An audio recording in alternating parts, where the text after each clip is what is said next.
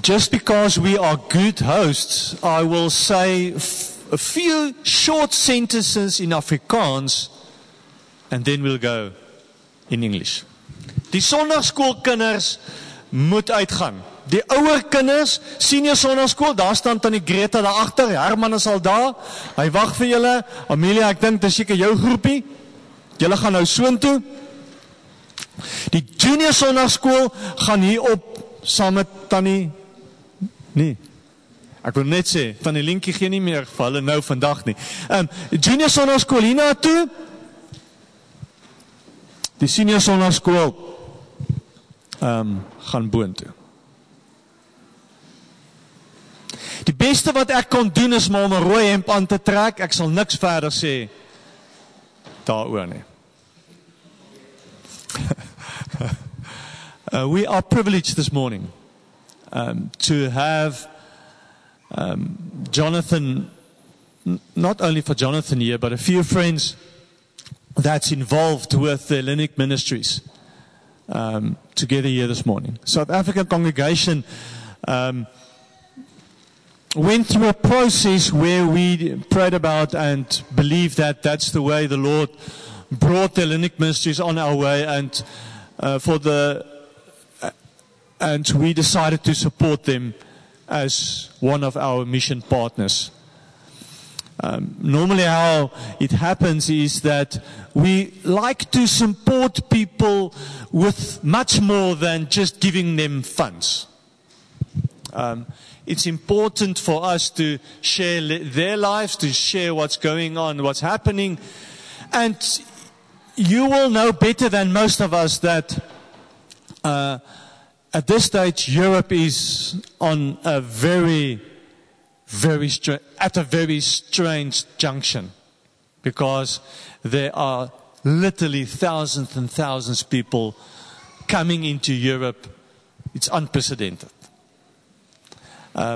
But Jonathan told me that's nothing new for them. They've been working with migrants and immigrants and people fleeing their homelands for a very large number of years. So I want to ask Jonathan come up forward. He's going to share what the Lord put on his heart, what they are doing as the Hellenic Ministries in Greece. So, Jonathan, it's a huge privilege to have you this morning. Let's give him a warm welcome. So you've got that. I think so. Such an honor to be here. Okay, that's fine. That's fine. I don't know why the guys put it short always. They think I'm shorter than... It's prophetic. Kalimera. Kalimera. That's better.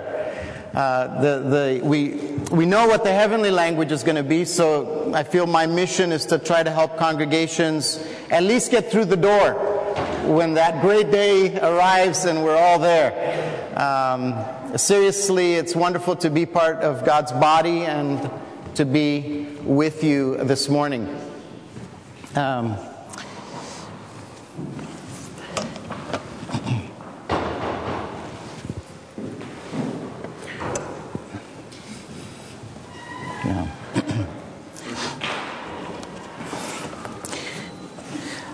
We feel very, very warmly blessed being a part of your family through the incredible love that's extended to us from all of you through Brink and Alette. You need to know that there's a tremendous sense of gratitude not only to your congregation for the way you stood with us this summer, but to a tremendous expression of God's love from the South African community. Each summer we invite the world to come and help us save our nation. And it's a wonder how Greece is constantly in the news. There's always some crisis. If it's not a political one, it's an economic one. If it's, not some form of elections, I think we're the one country in the world where you can close the banks for a month and a half and nothing changes. Then, the UK has very graciously invited, as the mayor of the small island of Lesbos says, guests, refugee guests. And the UK, with its robust economy, it has welcomed, and over the next 5 years, a very generous plan to welcome 20,000 guest refugees. And the little tiny island of Lesbos, that's 15 kilometers away from the coast of Turkey, had 20,000 people come through the island in the last 10 days. To give you an idea of the magnitude of the problem that we face. My intention this morning is not just to tell you about the need, but my desire to fellowship with you in the Spirit. My desire to encourage you in what the Lord has for you in these last days. My desire to encourage you to understand how vitally important your personal role, your personal decisions on a day-to-day basis are on the purposes of God through the ages to establish not only this congregation, but His kingdom on this earth that will extend into eternity. So I thought what we should do is maybe begin with a little video that will kind of give you a little picture of where my heart led me. My prayer is that each of you daily will be asking of the Lord, Lord, what is it that you want me as your servant to do in obedience for you? And my testimony as of the last just couple weeks or the last month was this nudge in my heart from a piece of news that I heard that there were refugees in need that were flooding through this island of Lesbos. And we're sitting there in Athens, and I'm saying, I can't just sit here, go about my daily business as though nothing has changed. I wonder if God wants us involved somehow. And following that little nudge of the Spirit, I was consistent with all my responsibilities, but I decided to take a trip down to the island of Lesbos. We squeezed in a small rental car, about 5 of us, and we began touring the island. And this little video was our first kind of understanding of what happened or what was happening on the island.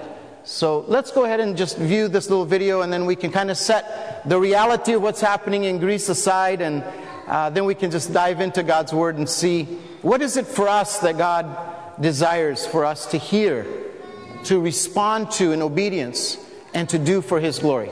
Amen? So let's our hearts are touched and moved as we see the litter strewn across kilometers of this island of Lesbos. Right across the way is Turkey, about 15 kilometers away, and countless families are in search for a better life in Europe. They've traveled from Iran, from Afghanistan, from northern Africa, through Turkey. They've made their final stretch across with the hope of a better life. There's vestiges of elements here. There's a broken paddle of instructions from the UNHCR here. We've found just hundreds and hundreds of life jackets. Imagine people never have seen the ocean, but they've been willing to wear a life jacket and come across on a small inflatable that they'll cut with a knife and tear it apart in order to need to be saved here on the shore. We found their food samples, like fig bars and seasickness pills, and for them to be able to make this passage, and some other medicines, and very, very moving people that are willing to lose their identity. People willing to lose their identity. Here's a passport from the Islamic Republic of Afghanistan, and they're willing to leave this behind in order to start their new life in hopes of finding something better on the continent of Europe.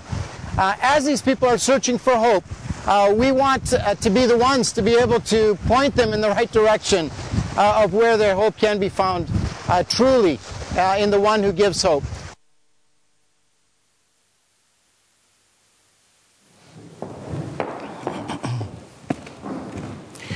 Went back from that trip, arrived in Athens, sent a couple text messages to some friends, and I was requested to put a proposal together for the next 2 months, what a budget might look like. And just from walking the shores and looking around and talking to the people that were making their way on the 60-kilometer trek into the capital, we formulated a plan, and we could distribute water.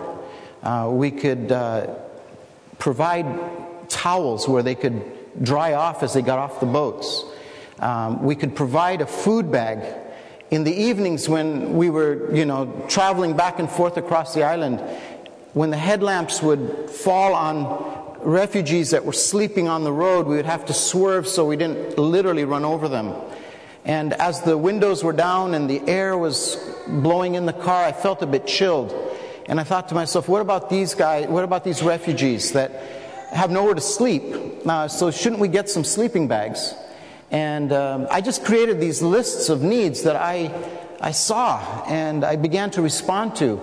And as I took steps towards that sense of urgency and the human needs of these people, surprisingly, a very large sum of money was granted for us to engage and bring help to these people.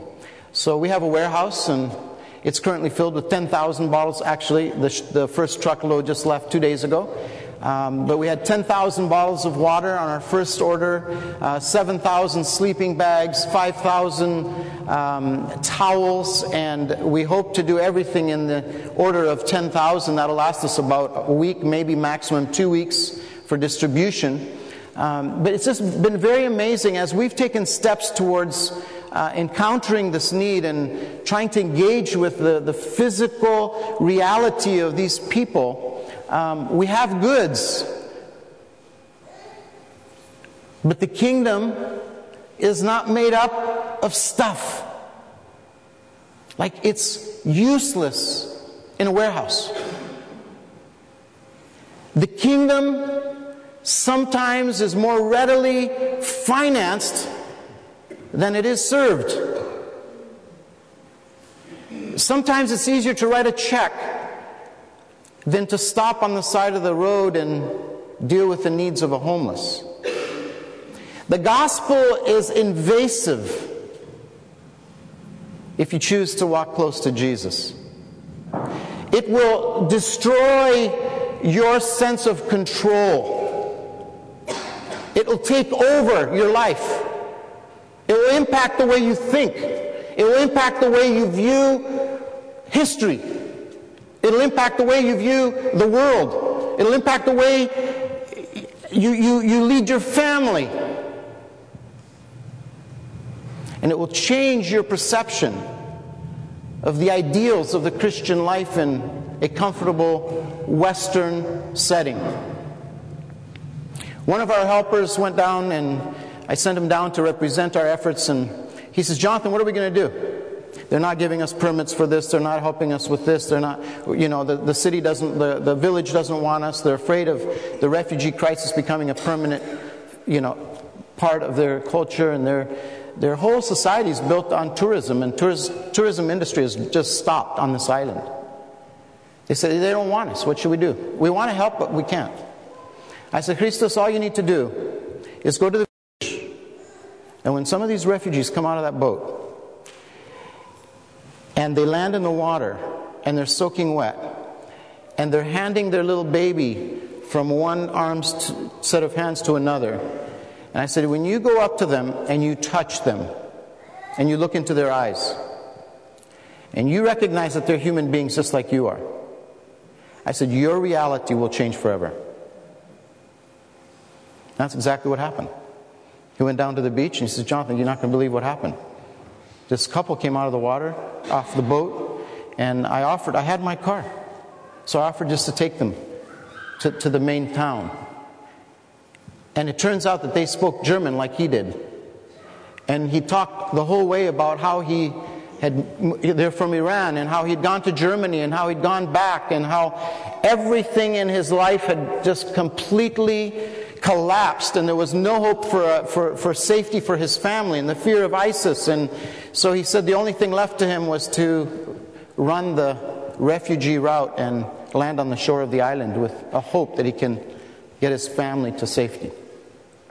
Christos is there. He's heading up the project, and there's no end to what we can do. But that's just one small part of our lives as they look today. Tomorrow there'll be other crises. There'll be other opportunities for the church to respond to. We live in a nation that only has 20,000 born-again believers. And our hearts are to see the gospel spread through Greece, and then to the extent that we can reach to, which, as you know, Greece is the last kind of stop of Europe, and across our borders is the incredible vast domain of Islam, with 1 billion people that are waiting and waiting and waiting for hope and for the gospel. It's going to take the whole church to encounter this opportunity. But what I'd like to do is just look at the kingdoms that God is speaking about and your role in it. It's been such a wonderful opportunity. I'm not a big tourist, but Brink and Alette graciously have just blessed us in every way you can imagine. And I just said, I have one desire. I want to see the White Cliffs of Dover. I don't know why. I've seen it on a calendar. I've seen it, in history books. I want to see the White Cliffs of Dover. I had no idea how far we were from it. I didn't know how long we'd have to drive. And we got there yesterday, and it was just unbelievable. And so we went into the tunnels, and we saw how operations were set as the United Kingdom was being impacted by another authority that was spreading across Europe, 1933 with Hitler's rise to power. And then when we finished that tour and that encapsulated part of history in World War II, we went to Dover Castle, and we walked all the way up to the top, and then we walked into the king's chamber, and then next to his throne room. And then we saw the video about 400 years of the reign of King Henry II and his legacy of kings and queens that followed. The UK has been all about kingdoms. But there's a kingdom that is everlasting.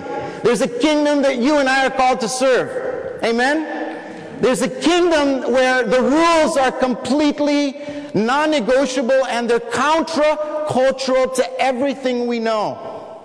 It's not about the rule of power, but it's about the service towards the poor and towards the most needy.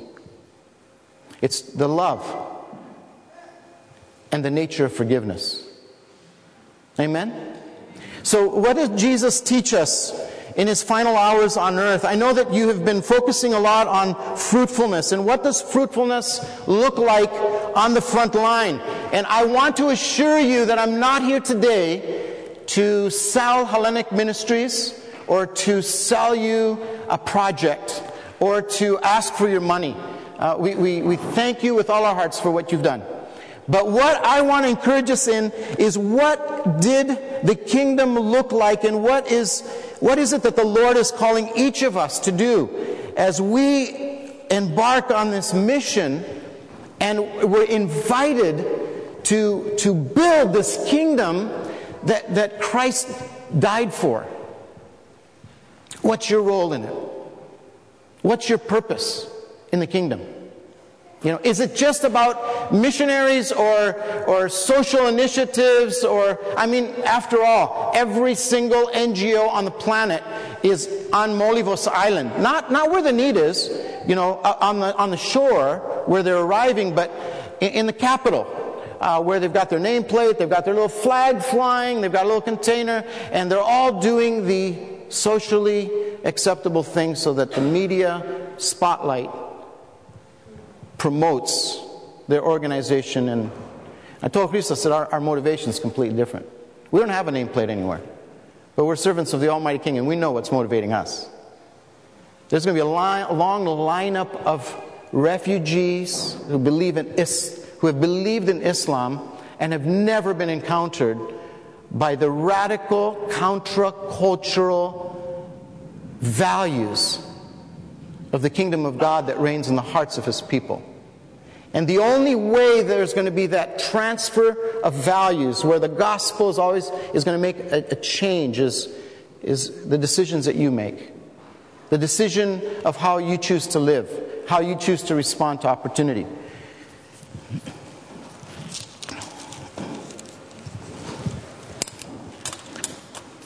I'd like to draw our attention to Luke chapter 22.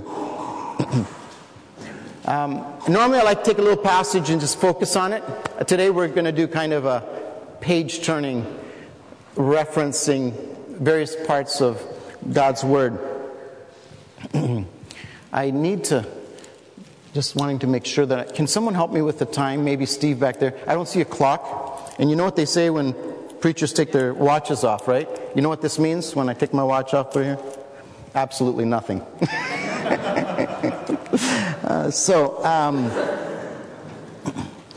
There's the various stages of the cross. I'd like to posit a few of those. And I would like to ask you to put yourself in the place of those early disciples. The question I have for you today is, how are you following Jesus? Are you following Jesus at a distance? Or are you following Jesus right behind him? Where is your Christian life of obedience, and where does the rubber hit the road in your Christianity? Is it in complete obedience to everything that Jesus desires you to be and to go? Because where Jesus goes, if you're following from a distance, you can choose to kind of go or just kind of stay on the fringes. I think a lot of our Christian life, in terms of our Western Christianity, is lived in the fringes. You know, we know that Christ is in the center, but we may not be like just completely aligned with the cross. So we have these disciples, and the first stage is set there when there's a couple of the disciples are sent, and they're asked to prepare the place for the last Passover. And it's a great place. It's a great place. It's a place of comfort. There's food. There's the company of the 12 and Jesus. I mean, after all, this was a great guy to hang around with. He washed their feet. Yesterday in the King's Chamber, next to the King's Chamber, or maybe on the next level, I can't remember where it was in the castle of Dover, but there was the banquet area, where they ate their meals. And you just sense there for a moment, what would it be like to be in that upper chamber with Jesus in the privacy of a beautiful meal and just that company? In Eastern culture, everything happens around food. There's no such thing as fast food. It's all part of the company. And so there they are, and Jesus presents the cup of the new covenant, which is represented his blood that was going to follow. He challenges them on who's going to be the greatest. And then he begins to work on their faith in verse 31 when he tells Simon that he's going to be sifted. This is chapter 22, verse 31. He says that his faith is going to be sifted. He's going to give permission to the enemy to really test his faith. I wonder if there's times of testing that come our way when we just interpret it as a time of suffering and all out, where maybe something's wrong in our lives. But maybe Jesus, in his foreknowledge, is wanting to prove your faith, and he's allowed you to encounter suffering. And so he reminds him that his faith can't fail. His call to you and I is that our faith in him can't fail in the hour of crisis. And so the picture is back in Deuteronomy chapter 32, verse 31, where he takes Moses up onto the Mount Nebo, and he allows him to cast a vision of the promised land. But because his faith wasn't sufficient to believe in the salvation through the person of Christ as it relates to us in Hebrews, Moses himself and Aaron weren't able to enter the promised land. And so the call of God, I think the first point is that he's calling on us that our faith be pure. Our faith be strong in the person of Christ. After all, what is the gospel? So often our faith is related to, get me out of this situation, or my bank account, related to my bank account, or to the trouble of my kids. But do we really believe that Jesus Christ died and was resurrected, and that He has the power to forgive sins? Is that what marks our life? Is that what marks our faith and our prayer? Then Jesus begins to encourage them about or try to help them understand what's going to happen. And Peter wants to show that he's really committed to the Lord. And so in verse 33, Peter replies, "Lord, I'm ready to go with you, even to prison and to death." If we were to take a little test, how's your faith this morning? Yeah, I love the Lord Jesus. Maybe some of us would be so bold to say, I'm willing to give my life for the Lord. I tell you, Peter, before the rooster crows today, you will deny 3 times that you know me. We move on with Jesus. Now he's going to the Mount of Olives. And it's interesting because this was a usual place of spending time. Jesus went out as usual, verse 39, to the Mount of Olives, and his disciples followed him. Okay, so they've left the banquet. They've had that little exchange there, Peter and Jesus did. Then they've walked over to the Mount of Olives, and the disciples are right there with him. There's no suffering involved yet. Kind of picture of the church worldwide. Things change very quickly when suffering comes into the picture for some. And his disciples followed him. On reaching the place, he said to them, "Pray that you will not fall into temptation." And I'm just sharing things that have impacted my heart and my life in the last couple of weeks from his word. But when we pray, "Lord, keep me from temptation," what do we mean? Lord, as a guy, help me not to fall prey to the sin of lust, pornography, other matters of lack of self-control. Those are the temptations that, I immediately respond to. It's like, "Lord, I need help in these areas. I'm weak." Jesus, I don't think is talking about that. What Jesus is speaking about is something far more critical in nature. Not that those prayers aren't important. I think what Jesus is calling out his disciples for, he's warning them that there's going to be a time for, if the gospel is going to spread to the ends of the earth, it's going to require a kind of faith in the person of Jesus that is unrelentless. I gather my kids around every once in a while and I ask them, "Okay, how are you guys doing in school?" And I just go ahead and we've had these discussions. There will be a day when someone will walk through that door and they'll say, "Deny your faith or we'll take your life." And I ask the kids, "What are you going to say?" And I asked you the question, what would you say? See, because our faith in the person of Christ will give us the strength to do everything else that we need to do. So the Lord is asking the disciples, "Pray that you will not fall into temptation." And then he withdrew about a stone's throw behind them. He knelt down and he prayed, "Father, if you are willing to take this cup from me, yet not my will but yours be done." The prayer is that not only will we know Jesus, but we will be obedient in the critical moment when salvation for others is at stake. We were having this little discussion in the car coming. I found myself in an airplane in South Africa, and I became very nervous. I thought something was wrong with the ailerons on the plane, and I made a bit of a show in the cockpit. In the cabin area, and I demanded that the plane stop, even though it was taxiing to the end of the runway, and I be let off because I didn't want to be in this plane that I thought was going to crash off the end of the runway. And at one moment, I had to make a decision. Am I going to be ashamed or not speak up for what I believe is truth? Or will I be more concerned about what others think of me?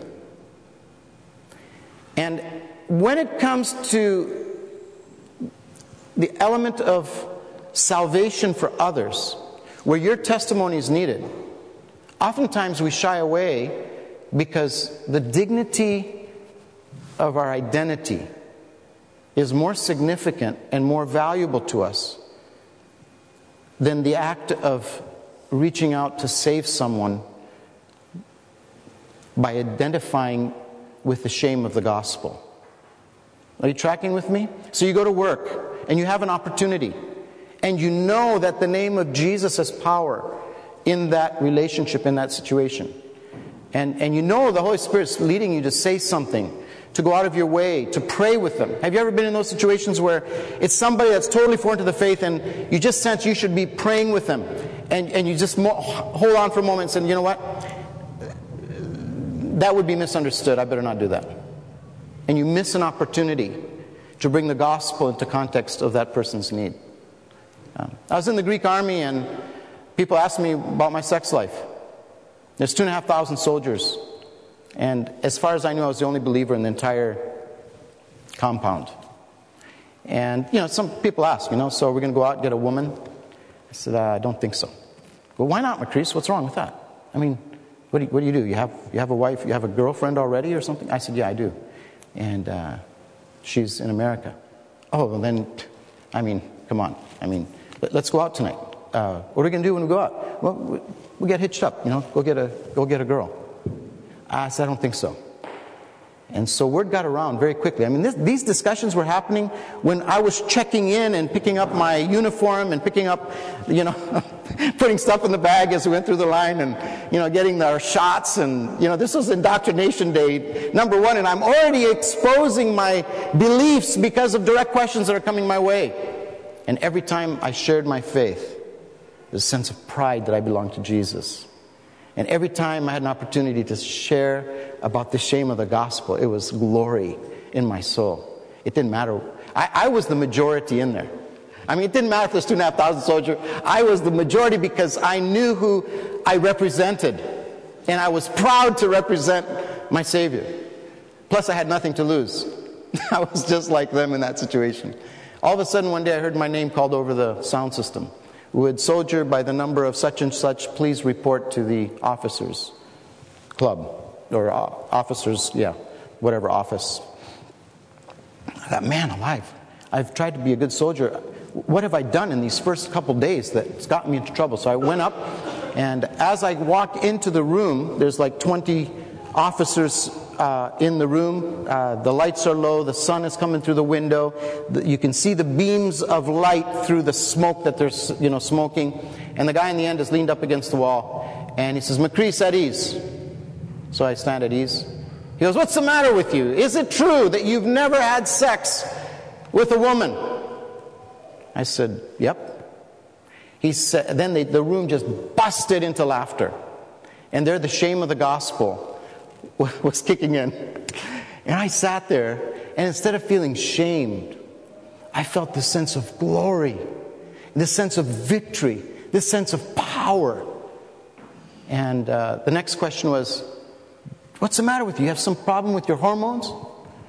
I said, well, do I look like I have some problem? I am short, okay. But other than that, do you see any physical issues that concern you? And at the end, they asked why. Why, Macrice? And I had the opportunity to share the gospel. And I shared the love of the Father that sent His Son, the Lord Jesus, to die on the cross. So that those of us who believe, if we believe in that power, that resurrected Christ, we too would have the power to overcome in this life and have eternal life. I went on and expressed how God has called us to be holy. And how even when we fall, there's grace for us because of His work. It's not my work. And as I completed that little time of testimony, they all sat back in silence, and then they said, Macrice, you're welcome to leave. And as I walked off, this sense of joy just poured through my soul. And that was the story of my life for the following year. But it's that point of context where we have to make a decision. Is it going to be God's glory, or is it going to be our effort to protect ourselves and our own dignity? Peter goes on to disown Jesus. And in verse 54 of chapter 22, it says, Peter, then seizing him, they led him away and took him into the house of the high priest. Peter followed at a distance. You see how things have changed now? He was with them at the table. He was with them at the garden. He vowed he would die with Jesus. But when the real test came, suddenly he followed at a distance. A servant girl saw him seated there in the firelight. She looked closely at him and said, "This man was with him." But he denied it. "Woman, I don't know him." How fickle we can be in our faith. I wonder if people in your workplace know that you believe in the Lord Jesus. Do you take those opportunities to identify with the shame of the cross? I wonder if that servant girl wasn't maybe sitting there in the grass when Peter and the disciples were taking the bread of the miracle of Jesus and feeding the 5,000. I wonder if she wasn't among one of those that looked up and saw Peter and said, "Wow, look at, there's a select few that get to be with Jesus." Then the time of the crucifixion comes. As they led him away, they seized Simon from Cyrene. Wow! Okay, here's the cross has finally come. There's no disciples mentioned anywhere in that time between Pilate and Herod and the ridiculing and the shame and the flogging of Jesus. There is no disciple to be found anywhere. In fact, in Jesus' most difficult hour, when he's asked to carry his own cross, what happens? They find the man from Cyrene, today's Libya. The gospel is already in effect, and Jesus isn't even on the cross yet. The gospel is for all nations. It wasn't just for the Jewish people. And identifying with the cross is this man from Cyrene. He's totally not a Jew. But his life intersected with the cross, just like our lives have intersected with the cross. And something really neat happens here. First of all, it wasn't even Simon from Cyrene who had a choice in the matter. They seized him, who was on his way from the country. And I thought, that's kind of neat. Each of us are on a journey. And somewhere along our path, Jesus has intersected our lives. It wasn't because there was something good about our nature that we accepted Jesus. It's the grace of the Lord. Amen? Through and through, it's the grace and the work of the Lord. And our lives have intersected with the cross. If we read on the continuation, he was on his way from the country, and they put the cross on him, and they made him carry it. What cross are you bearing today? I guarantee you that if you're bearing some kind of a cross, you didn't choose it.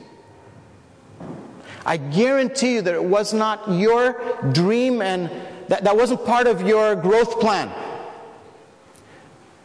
But what does the Lord say earlier in Luke 14, chapter 14, verse 27? He says, "If anyone wants to be my disciple, let him bear up his cross and follow me." And this is the beauty of the gospel. This is where it gets really exciting, because in this little verse, there's the context of where Simon, who's bearing this cross, is to Jesus. You know, we have this image that Jesus just broke down and he got left behind, and the cross went and they had to drag him up the hill.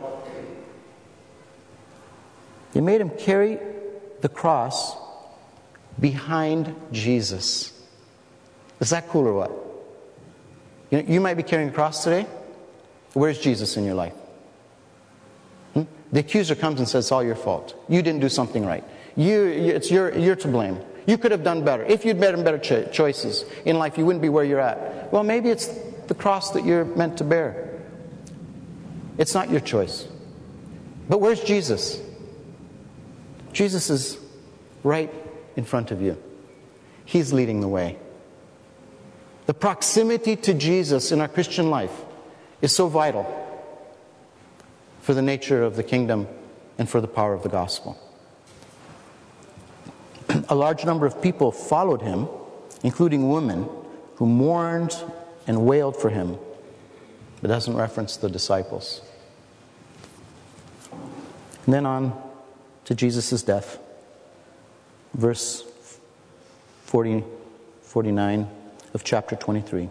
But all those who knew him, including the women who had followed him from Galilee, stood at a distance. How are you following Jesus today? Are you bearing your cross, and has that cross made you bitter towards the Lord? Or is that cross bringing you closer to the proximity of where Jesus is and what his will is for you? And then at Jesus' burial, verse 50, now there was a man named Josephus, a member of the council, a good and an upright man, who had not consented to their decisions and action. He came from the Judean town of Arimathea, and he was waiting for the kingdom of God. Now seek ye first, what? The kingdom of God. And his righteousness. And all the things that the world pursues, don't worry about it. God will add them to you as he sees that they're necessary for you to pursue the kingdom. If we don't pursue the kingdom, this world will continue to go the way it is, trying to make sense of life.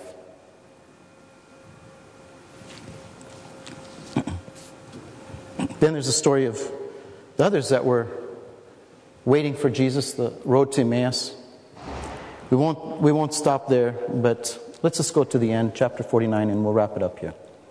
Then he opened their minds, referring to Cleopas and his follower that were on that journey back to Emmaus to pick up business on Monday morning after the crucifixion of Christ.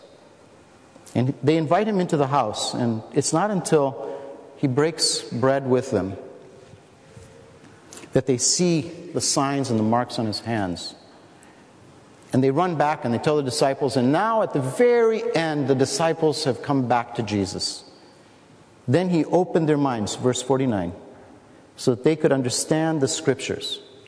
And he told them, this is what is written, the Christ will suffer and rise from the dead on the third day. What's the purpose of the church? That we tell everyone that Jesus is the Messiah, sent of God, who died and had the power to be resurrected from death. That's our purpose as a church. He opened their minds and he told them, this is what is written, that Christ will suffer and rise from the dead on the third day.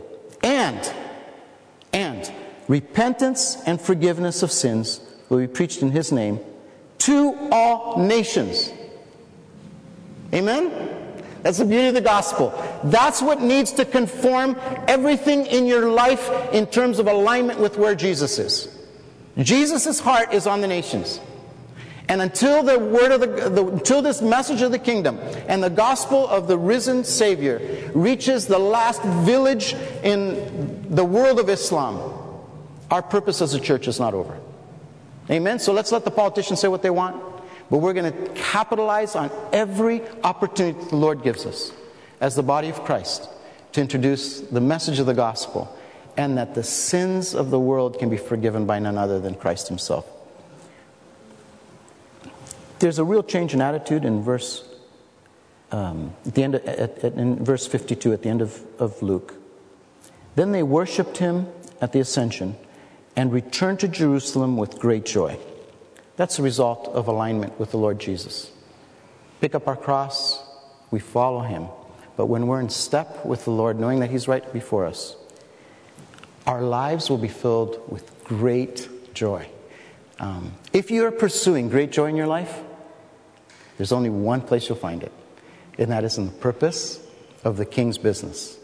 Doesn't matter where, doesn't matter how. Just make sure that your life is aligned totally, and that everything that you have is aligned totally with the purpose of Christ and his kingdom. And if you've been out of sync with that alignment, the beautiful thing is that there's enough grace to call you close to himself. Amen? So may you be strong in your faith. May you long for His return, and may His kingdom be impacted significantly because of the choices you make on a day-to-day basis to bring everything that you are, everything that you have, in perfect alignment with His purposes. And may the Lord lead us triumphantly together for His glory. Amen.